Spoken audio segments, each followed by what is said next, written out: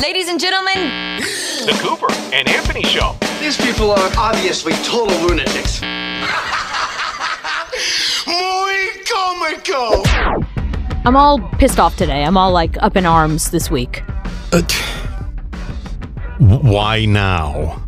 You know, it's on behalf of Olivia Wilde, who, you know, let me just, in case people don't know, I love Olivia Wilde so much that before she became a director, before she started doing House. real films, no, when she was on House, I went back and I watched House not from the beginning, just the episodes with 13. I watched only her episodes. That's all I cared about.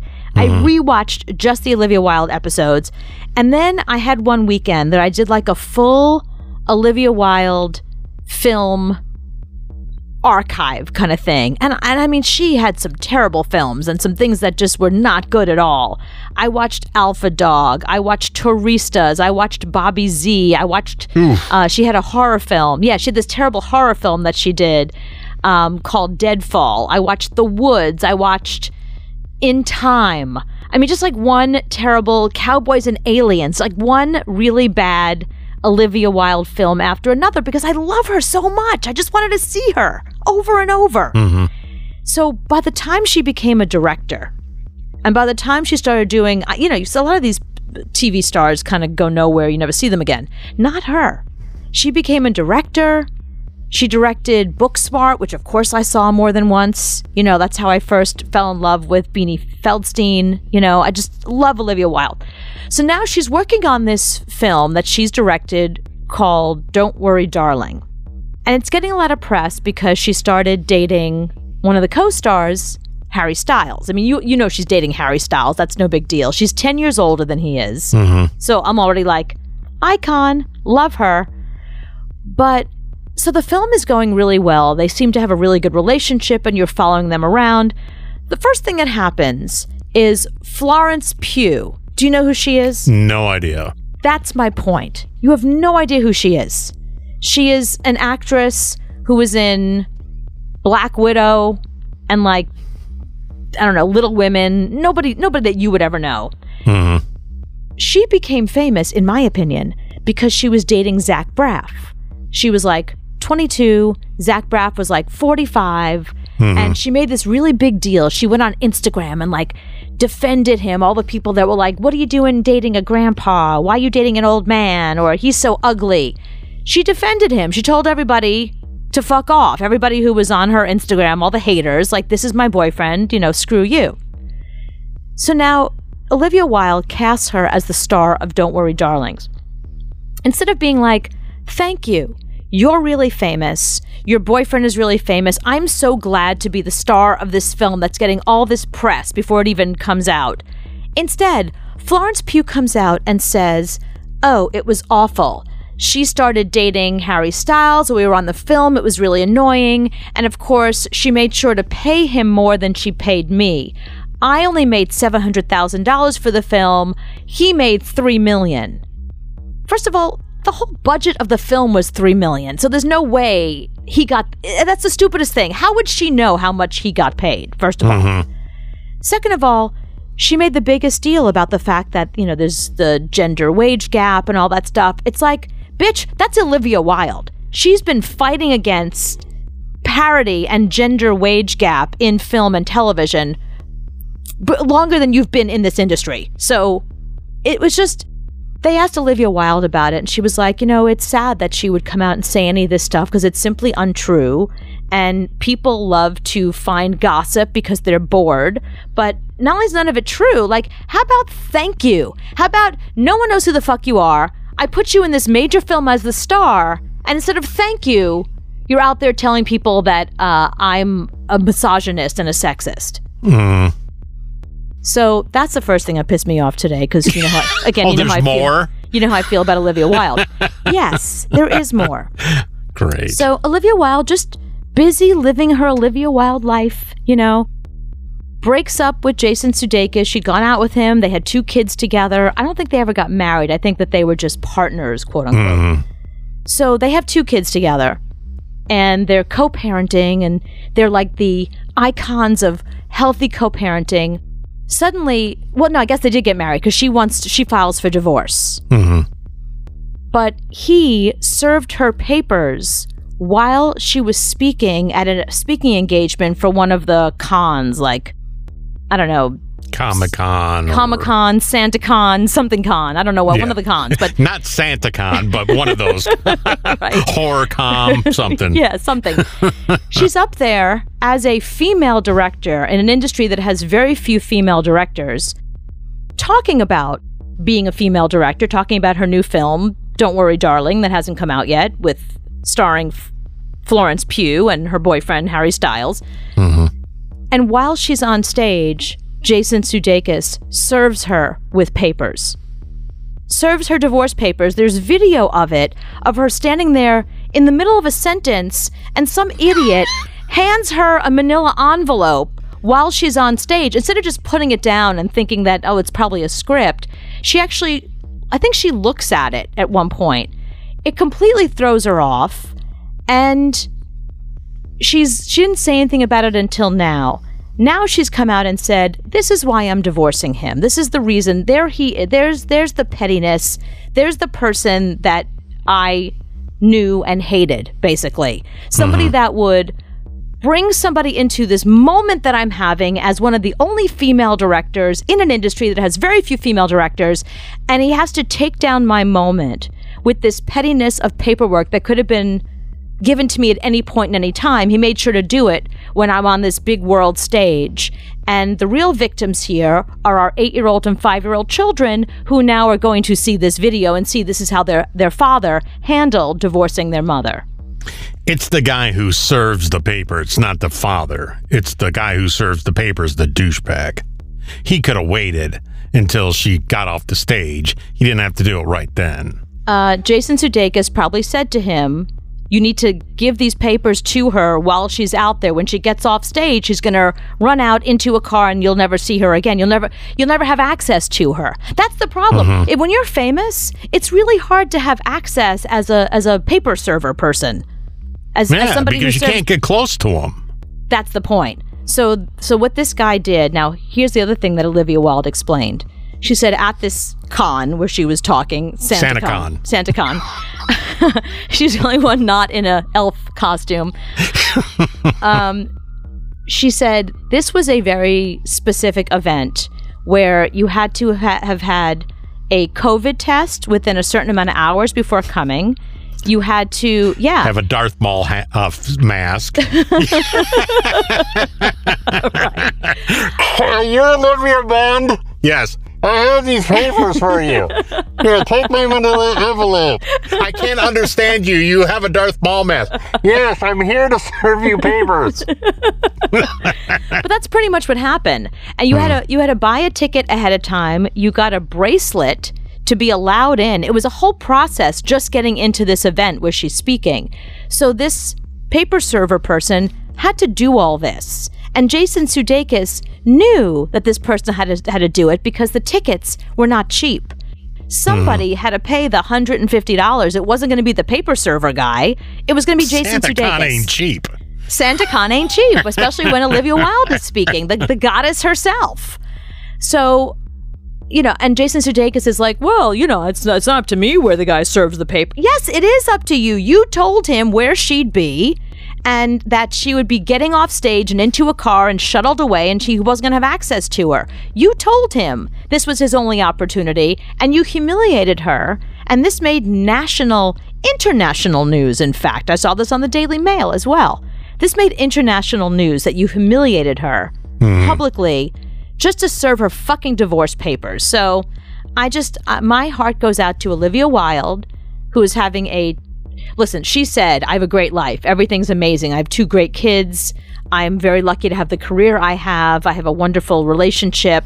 So I'm not complaining, but I'm complaining on her behalf as one of the only female directors in an industry that has so few female directors.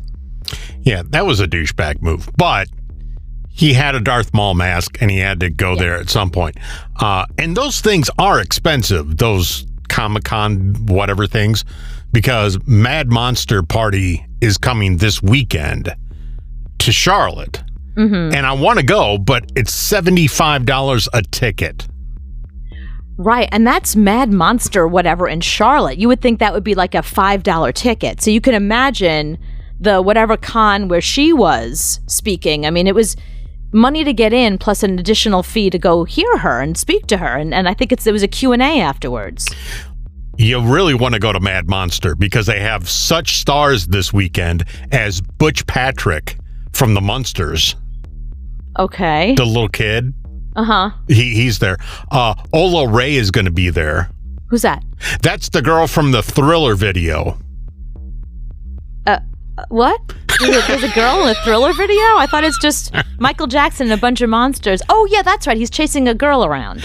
She's going to be there. Uh-huh. So she's getting paid. Ted Raimi, Sam Raimi's brother. It's Sam Raimi's brother? Yeah, Ted's going to be there. Who cares? I mean, I'm friends with Julia Roberts' sister, Lisa. Do you want to meet her? I mean, she's got nothing to say. The guy who... I think so, but you wouldn't like her. Who plays Tales from the Crypt Keeper. He's going to be there. Okay. And two of the clowns from Killer Clowns from Outer Space. But that could be anybody, because you just put clown makeup on somebody. That's like Marshmallow. You and I used to make fun of Marshmallow, because anybody could be under that head. Yeah, because the girl from Thriller ain't going to look like Thriller Girl now. No, but who cares? Why do you want to talk to her? What does she got to say? You want to take your picture, and you got to pay like $50 to take a photo with these people. But I never heard of them, and they've aged so much, you'd have to explain who they are. If I got to pay to take a picture of you, I better not have to explain to anybody looking at that picture who you are. Dick Warlock's going to be there. Who's that? He was Michael Myers in Halloween 2 and 3. All right. So that was like 40 years ago. Uh-huh. So he's the guy in the mask. He's like, I was in the mask. No, you weren't. Yes, right, I was. That's what I'm saying. Unless he's got the mask on, I don't care. He's just some guy. You could be anybody. Roberts is going to be there. He's a wrestler from the 80s. Uh-huh. And Ted Raimi. So you got to... And another clown, Mike Mirandes, who plays one of the clowns. He's going to be there. So if I meet Ted Raimi and I pay for that, can we call Sam Raimi while we're there? or is Sam not taking Ted's calls these days? Are you ready? Then brace yourself. She's not pretty. I mean, that sounds bad, but whatever. It's the Cooper and Anthony Show. How do you pick the song of the summer? Ooh, that's tough because this summer... there wasn't really a lot of great music. This summer wasn't as united as other summers because it's still pandemic times. You should have thought about this, I don't know, a couple of months ago because it's almost the song of the end of summer. Right, it's too late now. So Patton Oswalt went on Twitter today and he officially called the song of the summer. At the end of the summer. It's almost September, but go ahead, Patton. So he went out and said, this is the song of the summer. And... you're going to hate me because the minute I play this, it's going to get stuck in your head. I doubt it, but go ahead. No, it is. It's by a Detroit rapper called GMAC Cash. Uh-huh. There's a big slide in Detroit, and he wrote a song about the slide. On the giant slide. This is the song of the summer. Hey, you can break your back on the giant slide. You can even break your neck on the giant slide. What? This is a joke, right? On the giant slide. Then watch your hands and your legs on the giant slide. It's like jumping off a roof on the giant slide. Man, well, I think the idea of the song of a summer, it has to be something that everybody knows. This giant slide. Kids was getting on my nerves, so I sent them to the giant slide. Hold on, baby, it's about to be a giant ride. I don't get it. My kids get on my nerves, so I sent them to the giant slide. Yeah, no. Funny. Great. Love it. Patton Oswalt. But you don't like this? Well, I just don't really understand why this would be. I mean, you know, you gotta pick something like Lizzo, To Be Loved. You know, something that everybody knows. Slide. Or how about Kate Bush running up that hill? You know what I mean? From that's a song Stranger Things. 86. No, but from Stranger Things. Doja Cat, Woman. That's a good one. It's not as good as Giant Slide. What about Jack Harlow, First Class? On the giant slide. Giant Slide. On the giant slide. On the giant Yeah. slide. I love this song. On the giant slide. I guess what I'm saying is it really, really should be a song that everybody knows. Baby, it's about to be a giant ride.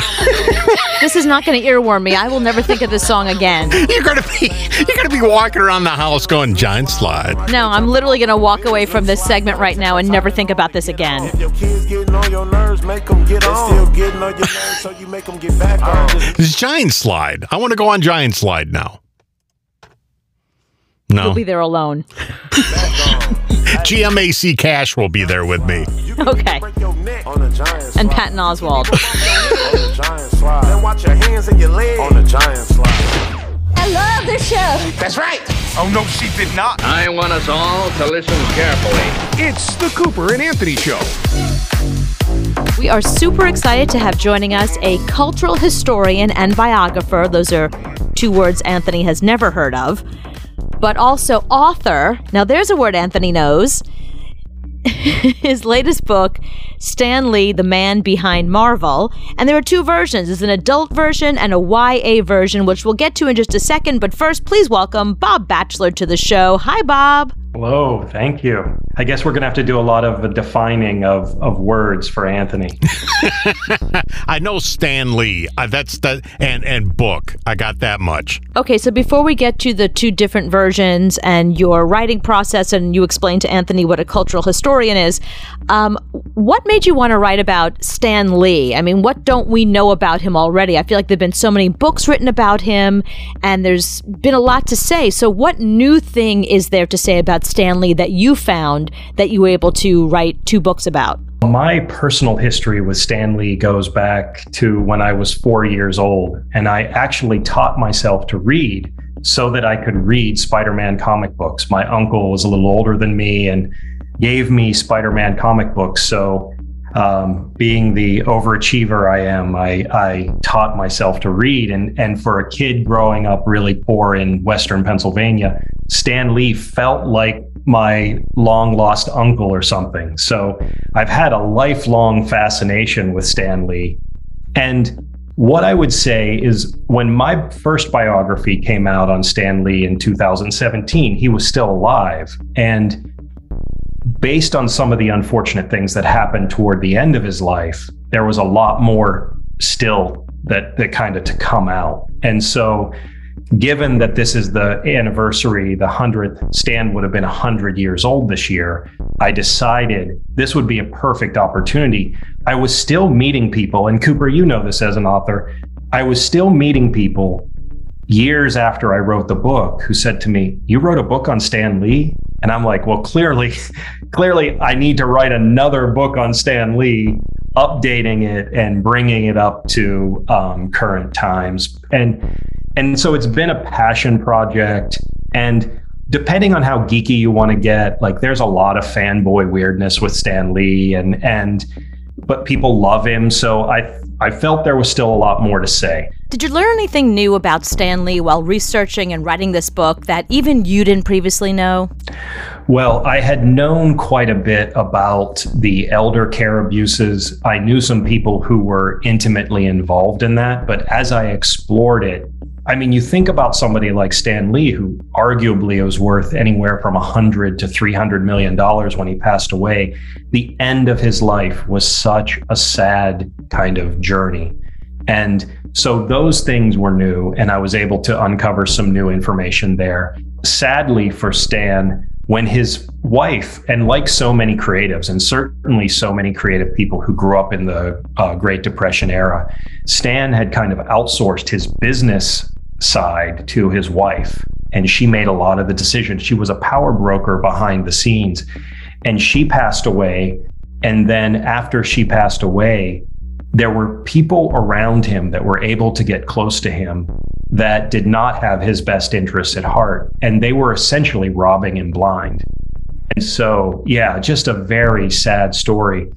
A group of people who knew Stan got the Los Angeles Police Department involved, and So the last year or so of his life were just sad. His health was deteriorating and people were taking advantage of him. So he had one daughter, and she wasn't a source of comfort or help from what I can uncover. I don't know her personally, so I don't like to necessarily speak ill, but you can Google her name and read it for yourself.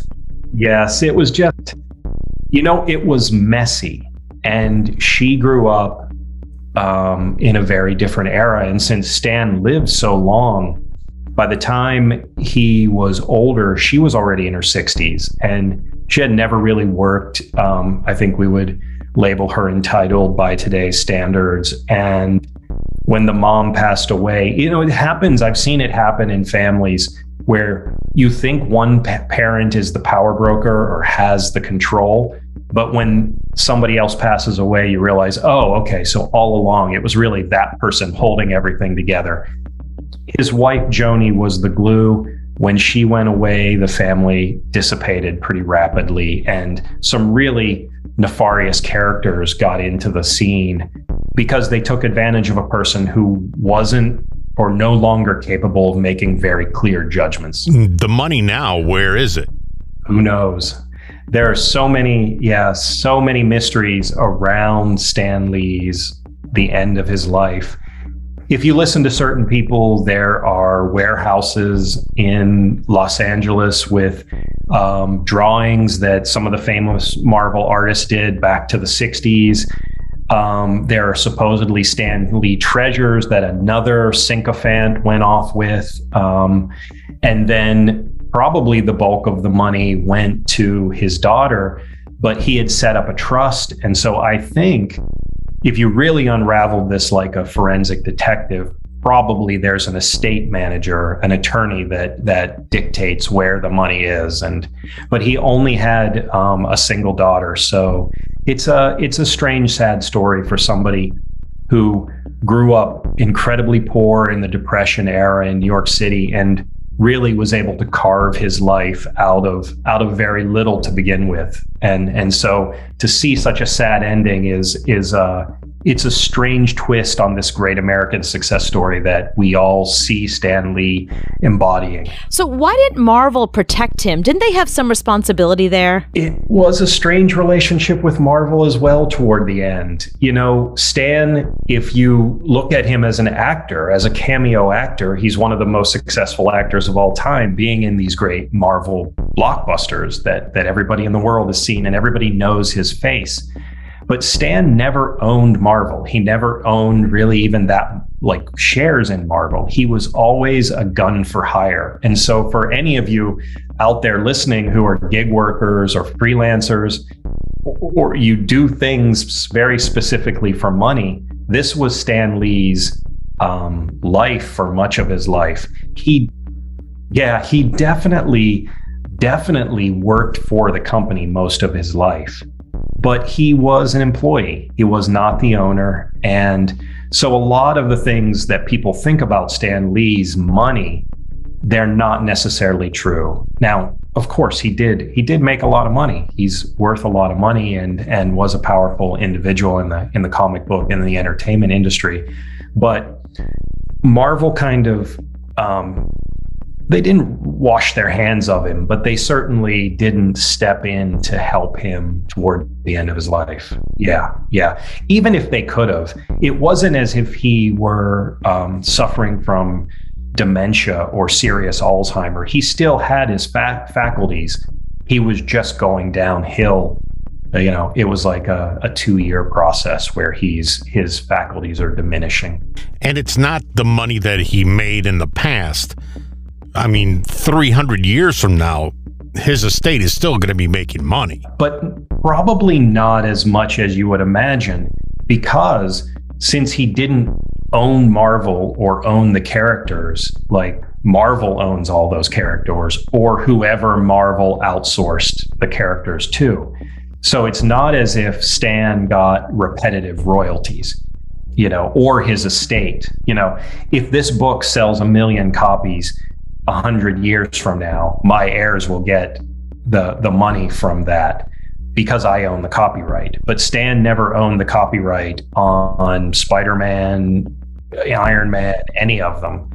It really was, well, back then it was very draconian rules about what was considered work for hire.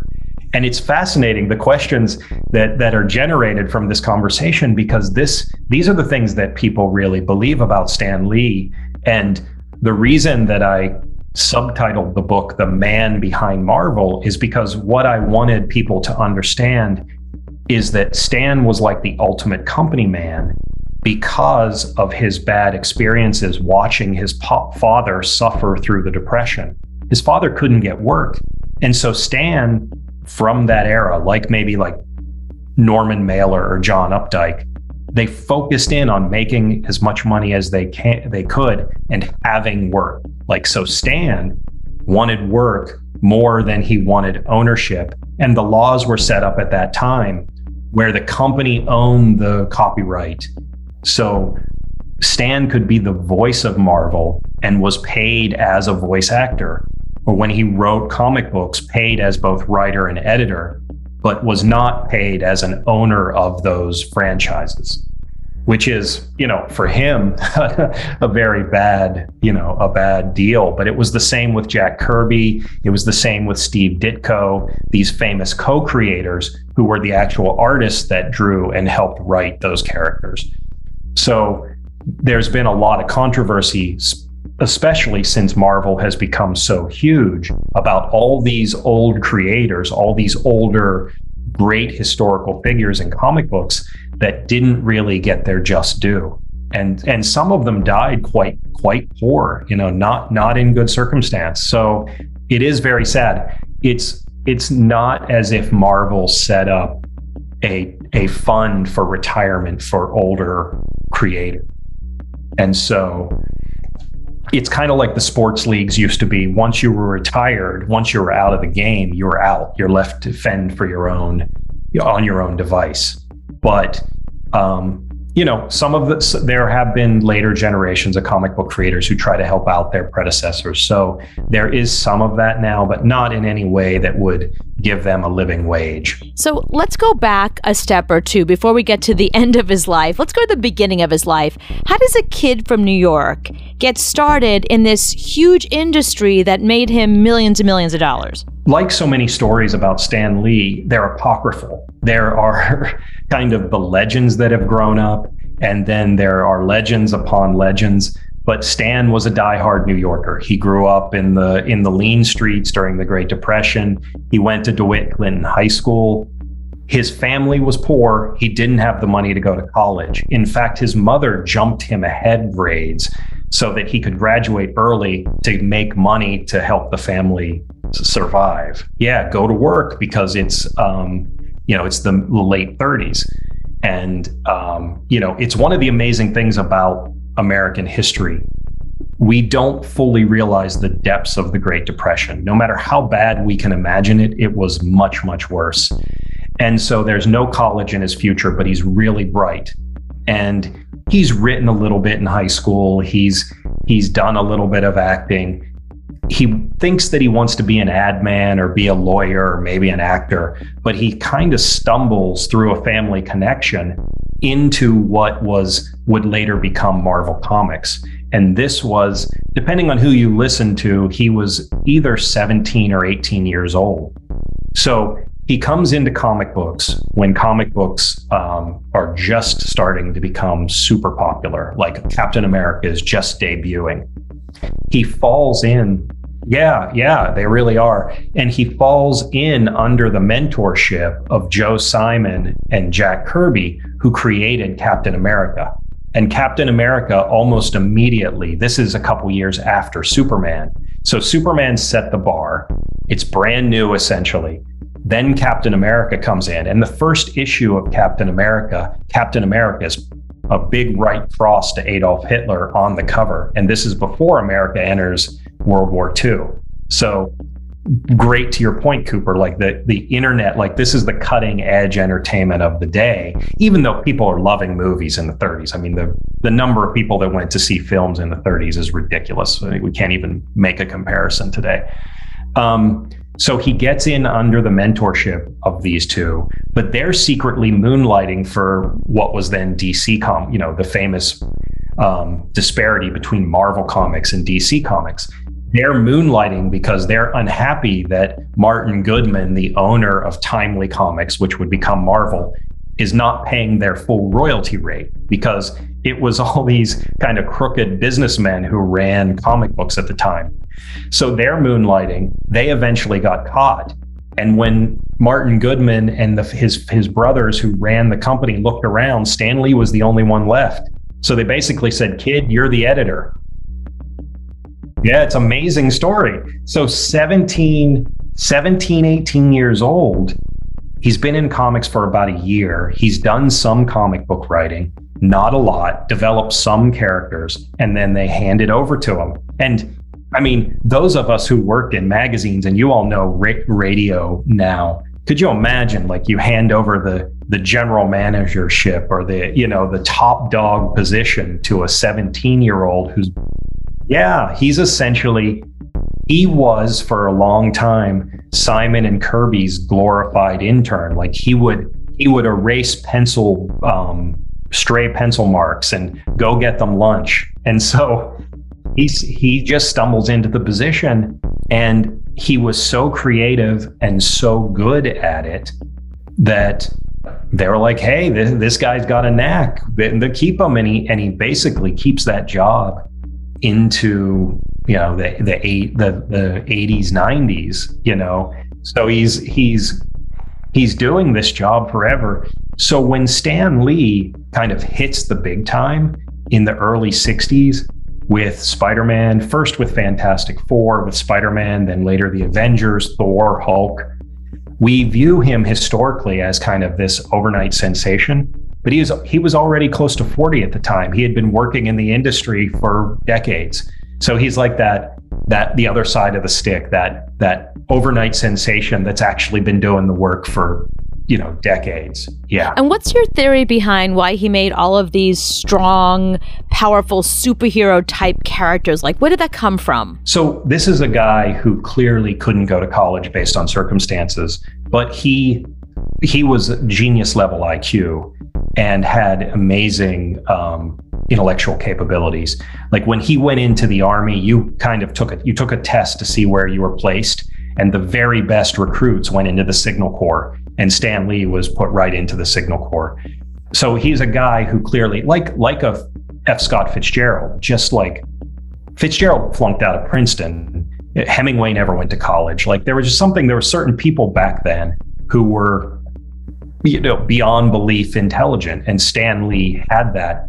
Now, I've studied a lot of people from that era. I've talked to some people who are actually alive in that era, a little bit younger than Stan Lee would be, but it's that influence of movies. So the combination of being very well read and all the swashbuckler movies, like all the great classics, we don't like to talk about Errol Flynn too much, and he's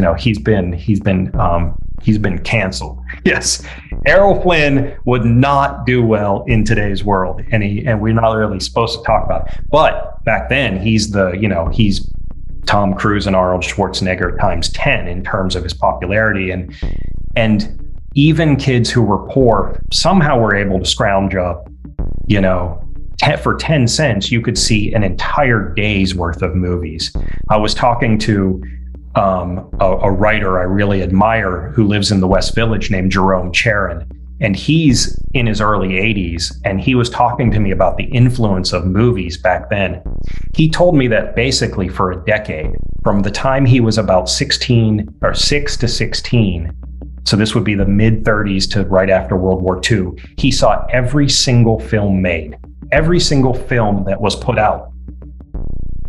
Because for 10 cents, it didn't even cost him that much. That's the amazing thing.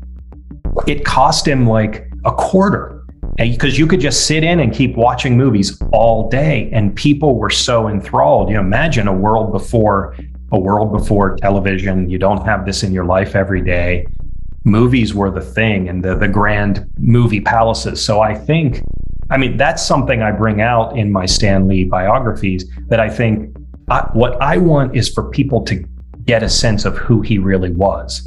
And so you might want the swashbuckling kind of perspective. You might want to see or think about him in cameos. But this guy who's creating, his nose to the grindstone, running a magazine, then moving up in the company and running,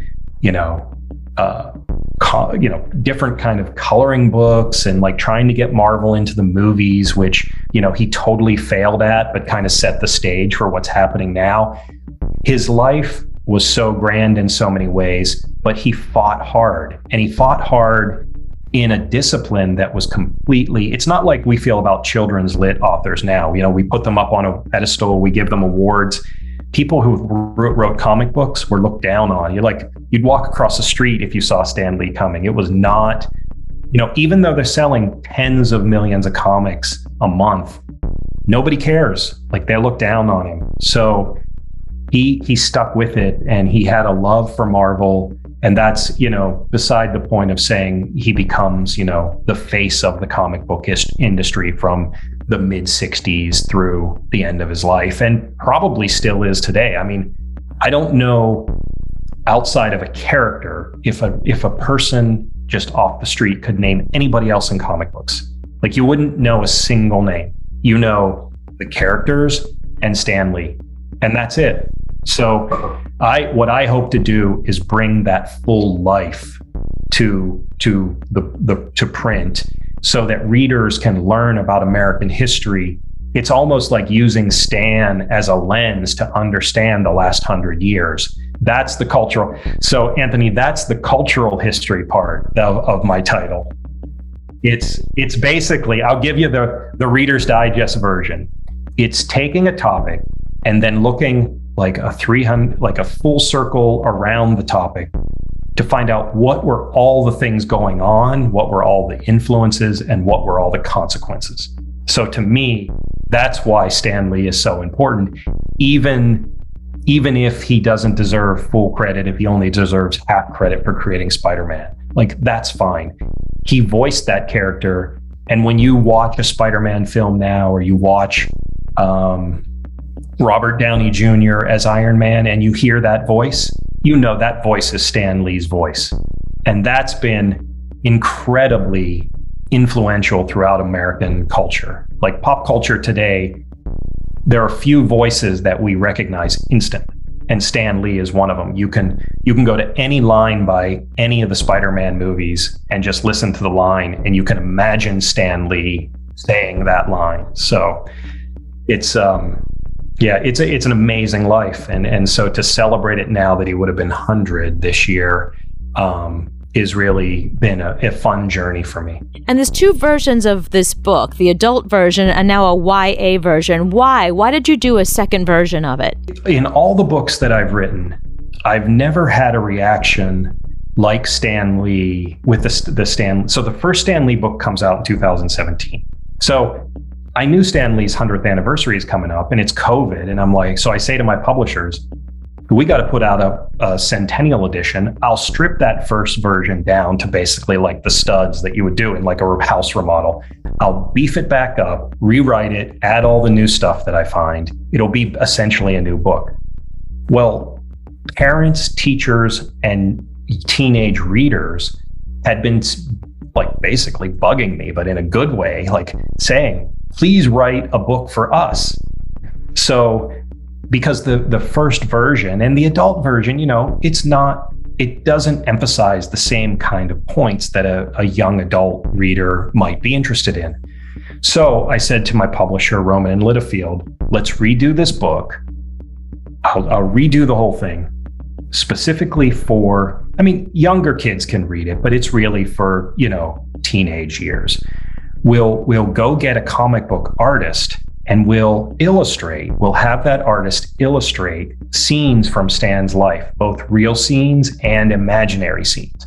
And then we'll kind of beef up the number of photos and make them more representative of what was going on in his life. So, for example, I have a photo of the first short story that Stan Lee published, which was on Captain America, which they used to put in comic books to get the discount rate through the mail.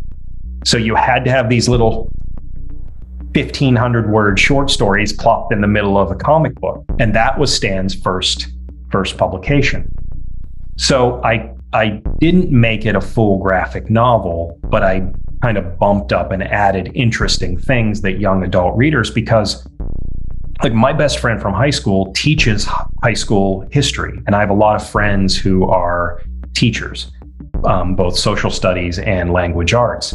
And they complain that there is not enough good YA nonfiction. There's tons of fiction. We all know that. And, you know, for good and bad, I mean, most of it's been great. It's been great in educating people about diversity, equity, and inclusion, about belonging, about LGBTQ+. The same kind of thing doesn't really exist as much for YA. And so we created this in response to, I mean, it literally hundreds and hundreds of people said to me, please write this book. And if you get that kind of outcropping of interest, I mean, I'd be a knucklehead not to then do it. It's like, yeah, because I mean, I'm like a true Gen Xer. I want readers. I don't deal with money at all. Like I try not to even deal with my wife deals with all that stuff because she's much smarter than me. I just want readers. And if a lot of readers say to me, and parents and teachers are saying, please write this book, I'm in. Like, you don't have to ask me. But they did. They kept asking me, and it was COVID and it was lockdown. And so I'm like, I have some time on my hands. I'm gonna do this thing. Bob, thank you so much for your time. We don't want to give too much away because we want people to buy the books.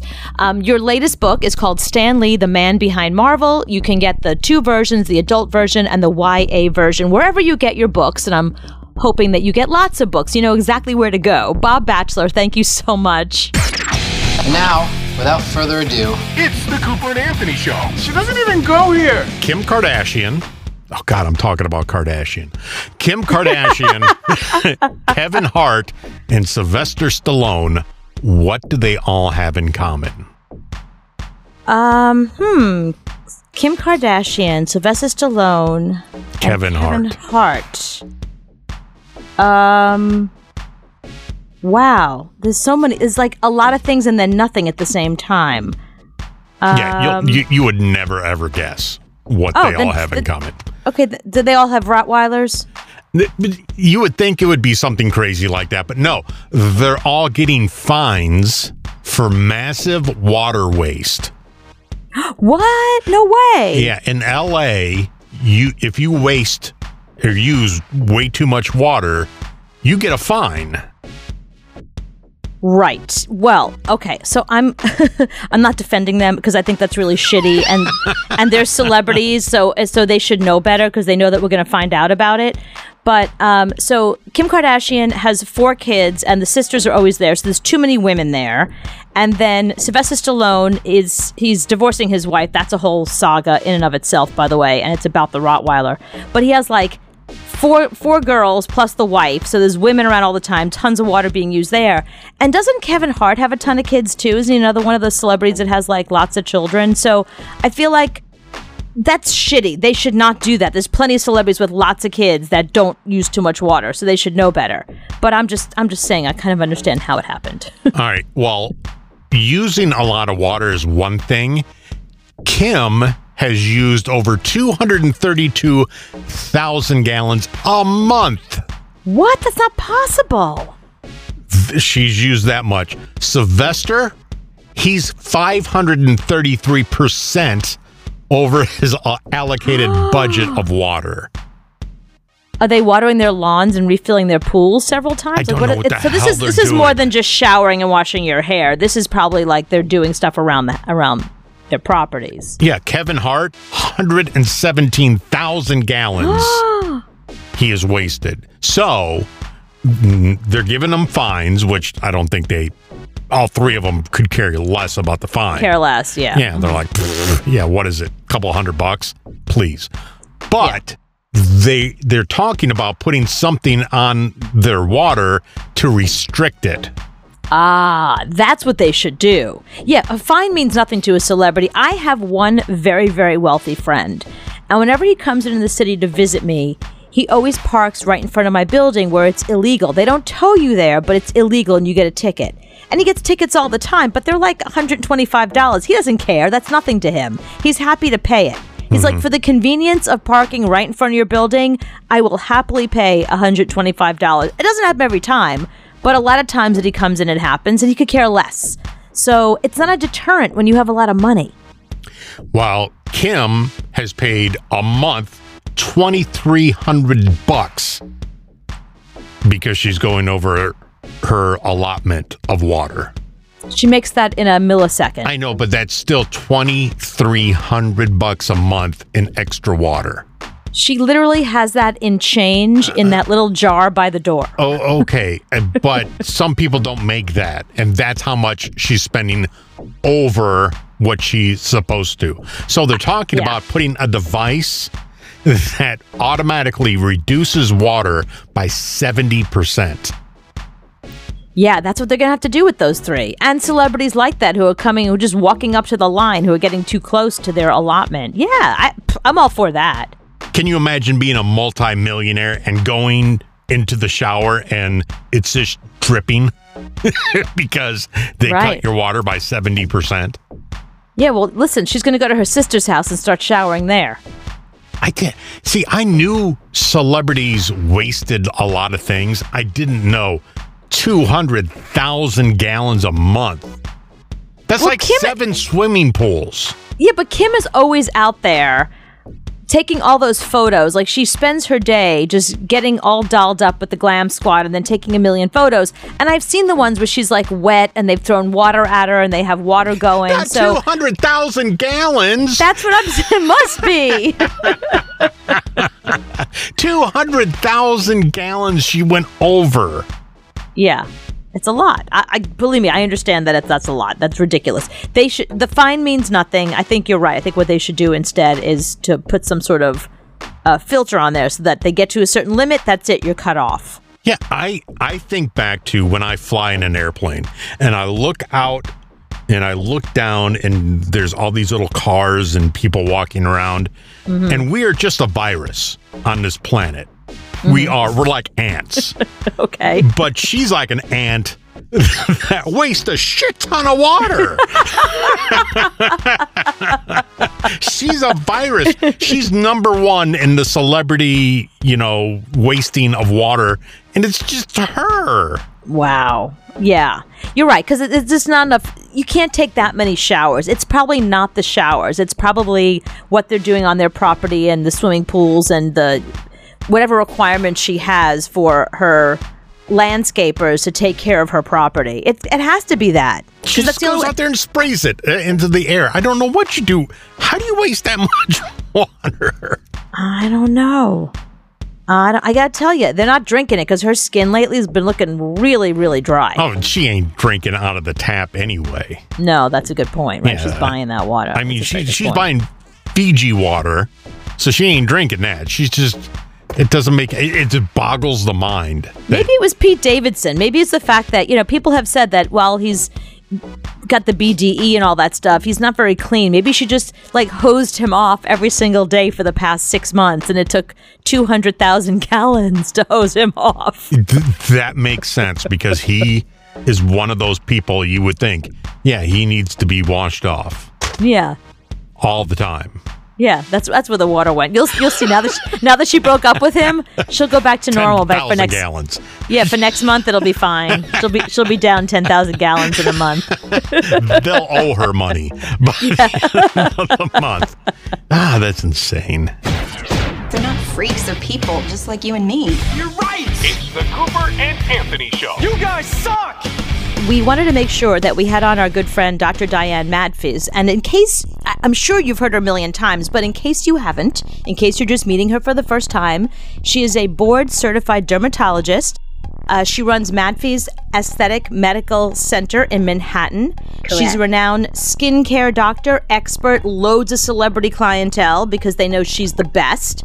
You've seen her on TV. She's a published author. But more importantly, she is our friend. Dr. Manfis, thank you so much for being here today. Oh, Cooper, thank you for having me. I love coming on the show and what we talk about. It's always so relevant and people are interested and it's active. I love it. Thank you. Okay, good. I'm glad you said that because I have 2 questions for you today that's going to, hopefully they'll take up the whole show. But my first question, just quickly, this is something that went viral and I thought of you immediately. There was, so on Reddit, this woman asked a question to the Am I the Asshole? I don't know if you know that one, but that's one of my... Yeah, okay, it's a good subreddit. So she said, so I go with my 17-year-old son with my husband to the sister-in-law, brother-in-law, their children. We're all having a big dinner. So the sister-in-law says to her, everybody wash your hands, get ready for dinner. But to her 17-year-old son, Adam, she says, everybody wash their hands. Adam, you wash your face. And Adam is like, what's that supposed to mean? And she said, well, you need to wash your face. You're very oily and it's just manners. Don't come to the table looking like a teenager, basically. So the mom stepped in and said that she told her sister-in-law that, listen, my son is 17. He can manage his own hygiene. That oily skin, it's part of puberty. Just, deal with it. He's your nephew. They start arguing. The woman just says, that's it, we're leaving. The whole family leaves. And as she's leaving, the sister-in-law says, you're raising a dirty child. That could have probably been said a little better. Yeah, I guess at that point they were arguing, so they kind of felt like an argument. You just want to say something mean to the person, so she went with, you're raising a dirty child. But, okay, so I have several questions here. So, 17-year-olds, are they always oily? So, guess is it normal? At the end of the day, it is so normal for a 17-year-old to be oily, but guess what? They should be washing their face. So actually, I take the side of the person whose house it was, because I think she was just trying to help. I know with teenagers, and I take care of a lot of them with their acne, because you intervene early with acne, you prevent scarring later. Number 1, okay? So, I think the woman was trying to be nice and get a routine. So I actually tell a lot of my teenagers that I love for them to wash their face before dinner because it incentivizes them. You're going to get compliance. It's a nice way. You have to wash your hands anyway. And then you sit down and you're not going to forget. So a lot of teenagers at the end of the night, they are too tired, too busy, or just don't care at that point to actually wash their face. So I take the side that she was doing a favor to her nephew to actually suggest that he wash his face. Now, I don't think the mom took it very well and might have been. Now, a couple things. Maybe he was really, really, really oily, which is why the aunt said something. Yeah. Or maybe this has been, I'm trying to be nice, but maybe there is an issue with this child because it is very hard sometimes to get teenagers to actually be aware of their face. And they're lucky I wasn't there because I probably would have said, you need to hop in a shower and wash your hair because a lot of the oils come down from the scalp. Interesting. Okay. Yeah, so it's actually really easy for teenagers, and a lot of them are so busy with sports after school or they've gotten up so early in the morning that you can actually shower before dinner. Then you get to wash your hair and your face at the same time. So I don't know why this blew up on Reddit, but I guess it's a sensitive subject for teenagers who are neglected or just don't feel like washing their face. I'm still trying to, after 20 years, I'm still trying to figure that one out. But I find if they get ready before dinner, it works. Wait, so if you have oily skin and you wash your face, no more oily skin?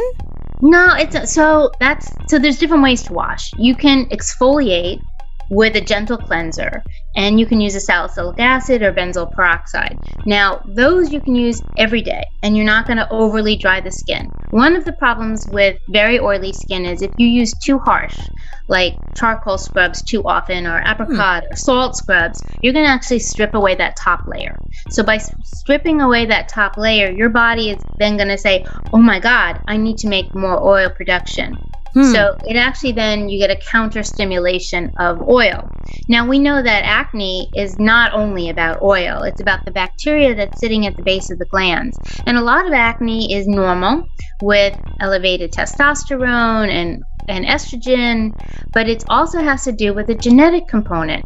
So people who have acne have an underlying, their sebaceous glands, which is the root of the acne, are actually a little larger than other people. So when they make a little more oil, you see a little more oil, and bacteria loves to sit at the base of the glands.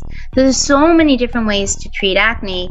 Oil is a symptom, and you're like, oh, maybe the cleanser you're using isn't the right cleanser, and that's why you're seeing a little bit of an oil production. You also see about a spike about 8 hours after you wash your face, so that's around the dinner time. So I kind of get the comment on that. Right, it's unappetizing to sit across from an oily faced teenager. I think so, but if it's good awareness for people well, it depends what they were eating. It's good awareness, though, for people to take care of their skin.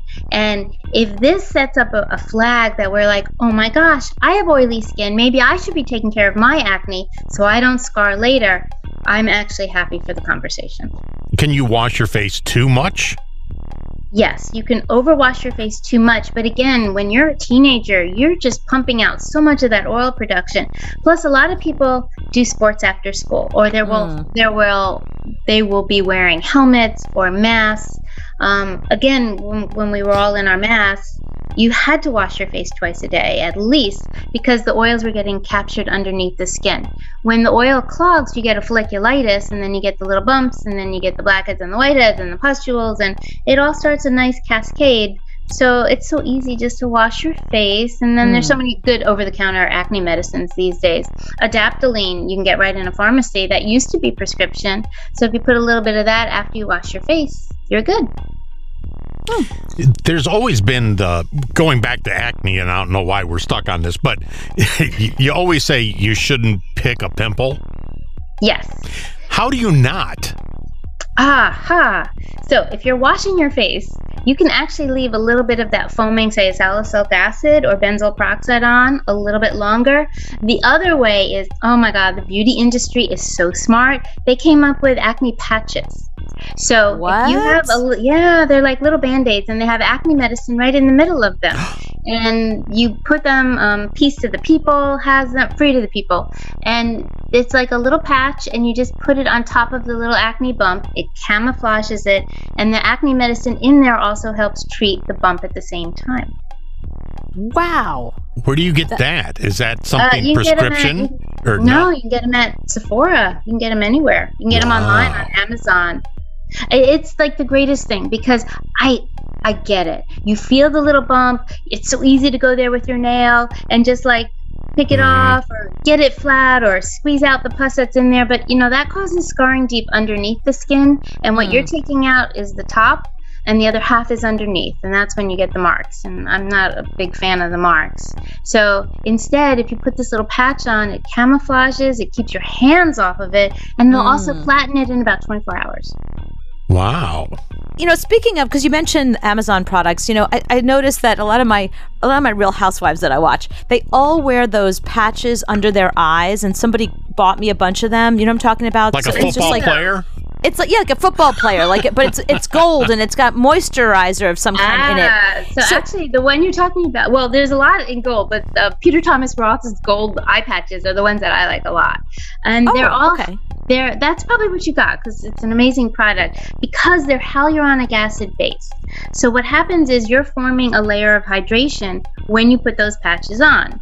And after about 15 to 20 minutes, most of the patches are dried out, and the benefit you would have gotten from the hydration is gone.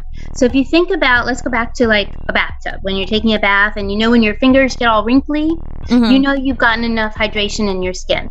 So that's about 15 minutes. So when you put these patches under your eyes, and you should always put it on clean skin, and it's just an extra boost of the hyaluronic acid. Some of the patches are infused with other things. You can have some vitamin C in them. You can have peptides and growth factors, stem cells. And what those do is it's going to boost your collagen and help with a little bit of the wrinkling underneath the eyes. So the question is, when do you want to use this? So I think it's good to put it on if you're going out, before you're going out at night. Because then you can plump it up and make it look better, and then put your makeup on, moisturizer, and just go. A lot of people will do it in the morning. That way they look all refreshed. But I think anytime you want to take the time to sit down and do it, you're going to be happy. Okay, I was doing them in the morning, and those are the ones I use, the Peter, whatever ones that you said. Yeah, they're nice. Listen, it's no secret that celebrities have products they want us to buy. That's been going on forever. But lately there's been like a rash of them, and some of them are really bizarre. So I want to talk about celebrity skincare products because it's sort of alarming. Okay, let me just give you an example. I'm not going to go through all of them because there's just too many. But so there's, of course, like, Rihanna has Fenty Skin, which I'm fine with because that whole Fenty line has been really terrific. JLo Beauty has a whole routine, like you buy 17 products and you do each one in a row. Alicia Keys has an exfoliator. Jessica Alba has serums, moisturizers, and cleansers. And this is the one that really blew me away. Millie Bobby Brown, she's 11 from Stranger Things.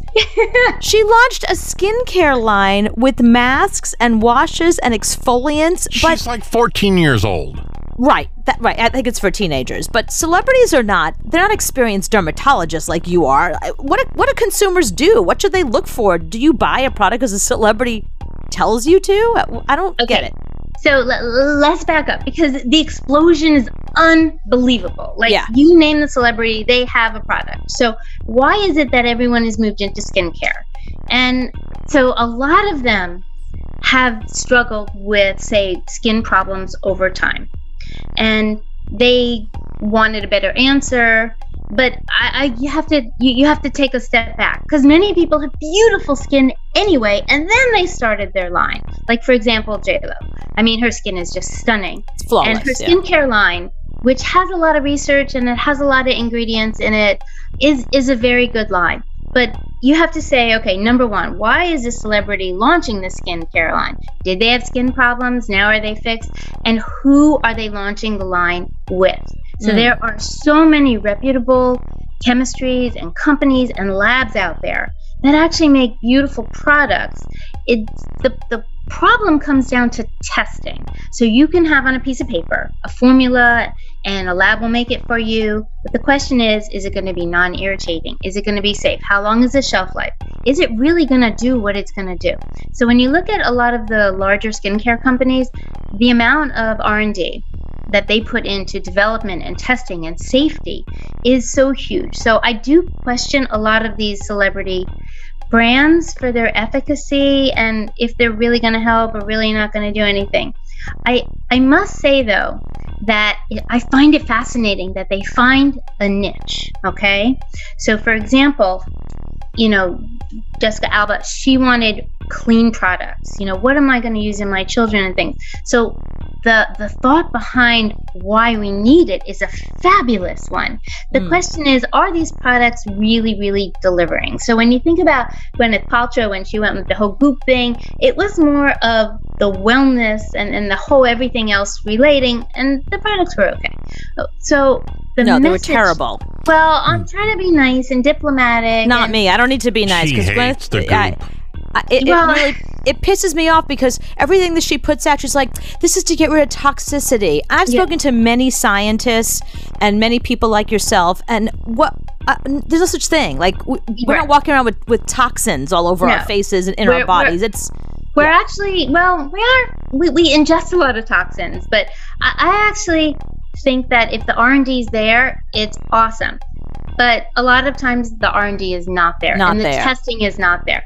And, you can give a product to 10 people and say, well, what do you think? And if 9 out of 10 like it, then 90% of the people who use this product love this product. So, it's an accurate 90%, granted. So you may want to ask a company, well, what's your sample size? Okay. What parameters did you use? Did you use anything objective? When we do clinical studies on topicals and different laser systems or whatever we might be doing, we look at hard, solid data. And there's a Visio system where you can take photos, and you can also do 3D, and you can actually measure the depth of a wrinkle.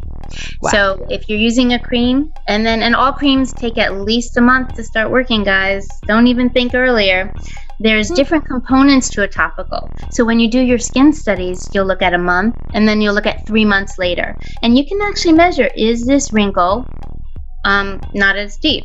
You can also test the brown, what level of darkness in the skin, and if someone has all these spots over and you want it to be nice and a little less spotty, then is there less brown now? So they're really objective measurements that a lot of these companies are just not using. It's and the question is, do they really need to use it? Because a lot of them have, you know, wonderful skin, wonderful makeup, they have their chef, they have their personal trainer. You know, it's not just about what you're putting on your skin, it's everything else that's involved. But on the flip side, when you do look at some of these celebrity lines, like Victoria Beckham's beauty line, you know, that is a really good line. And when you look at the people who are running that line, she just hired someone, Katie Beauchamp, who was at Birchbox, who created that. And those was the initial sampling where they sent products to people's homes so they could play around with it. So it was a fabulous way to get products into people's homes, and now she's working with them, and they have a wonderful lab. So originally they worked with Estee Lauder, so you know they have the R&D. So when you're looking at these celebrity products, you might want to say, well, who's actually formulating them? Where is it coming from? And, you know, is it a clean beauty or not? That's the new hot word. And you're looking at less preservatives, but you need something in there to stabilize a product. Otherwise, it gets all gross and gritty when you put it on. It smells. And I'm making a face because just because something's natural and clean doesn't mean it's actually really good or is going to help. So my recommendation is that if you have a celebrity line, that you do a little research, a little digging, and see who's formulating and where it's coming from, and you want to try it, then that's not such a bad thing. You also have to look at the price range on it. So if it's really, really, really inexpensive, I think, and it's a small label, meaning they don't have many products, they don't do much production, you have to question, well, how are they able to do it so inexpensive? So a lot of the larger mass market brands, they're able to have high quality, inexpensive products because it's such a vast number that they're making. Right. So for them, you know, that part works out pretty well. What's the best line that we should all buy and just spend the money, and it's like the splurge? What's the big splurge? Oh, the big splurge is still SkinCeuticals. Wow. You know, they're made by L'Oreal, and they're really stringent with their clinical tests. Really, really stringent. So they're not doing the 10 people and 9 people are happy and you get your 90%. I love companies that look at actually skin biopsies. So you can take a piece of skin and stain it under a microscope, and you look at the collagen, you look at the elastin, you look at the support tissue. All the things that clinically, when we use products on our skin, make us look better, you can see it in a microscope. So you can play with it, and other companies, you know, the nice part is that it's getting easier to get high quality products from the labs because the demand is there. And then, you know, technology keeps improving. So we, as a consumer, we get to benefit from that as well. And what about for men? Because so many of these products that we're talking about, they're all geared towards women. They're in like little purple or pink or cute little packaging.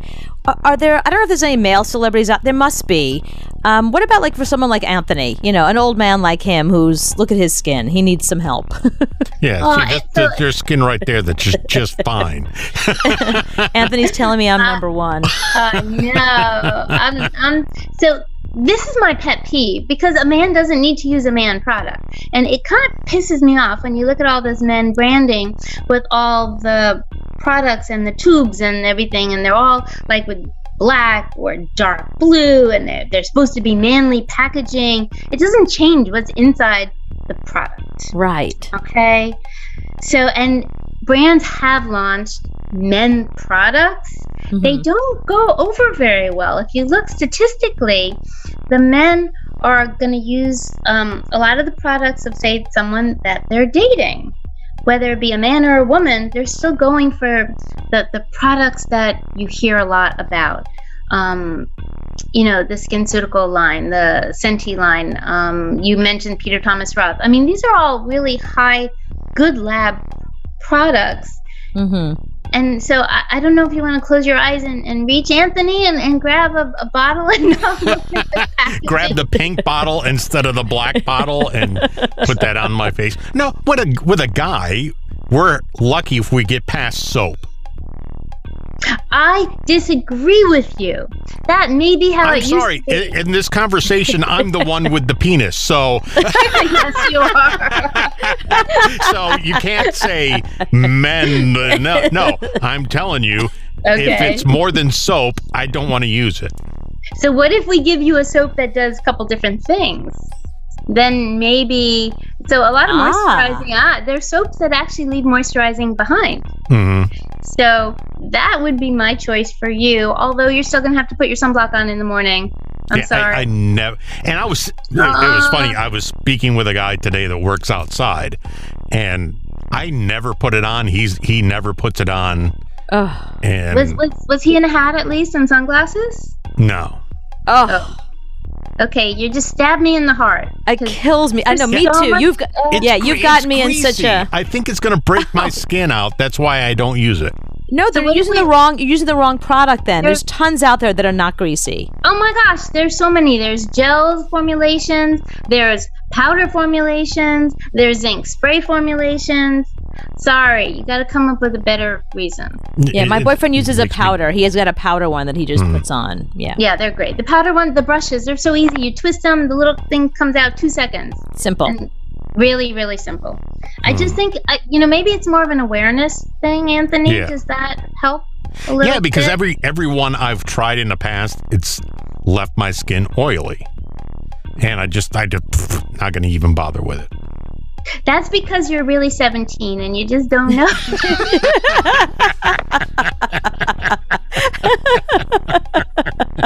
Well, true, but I'm the age I am and I still get acne, and I don't know why that is. I think the wrinkles should squeeze the pimples by now, but they don't. So I'm afraid to put anything greasy on my skin. Yeah, you're a perfect brush person, but you should be using at night some kind of salicylic acid or glycolic acid. Mm-hmm. La Roche-Posay actually makes and these are just products I like, guys. That's all this is. Right.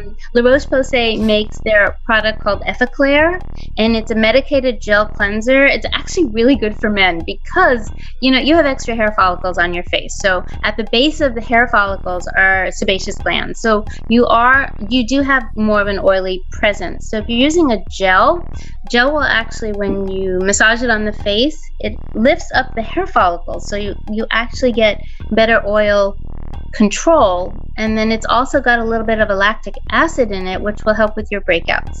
So I think your mindset, if it changes a little bit, like, oh my God, there are these new products out there that I can cleanse with and actually get my acne better at the same time, may be a good way to start. And then if you want to close your eyes and pretend it's got black, it's okay. Can I put it in a dark blue bottle?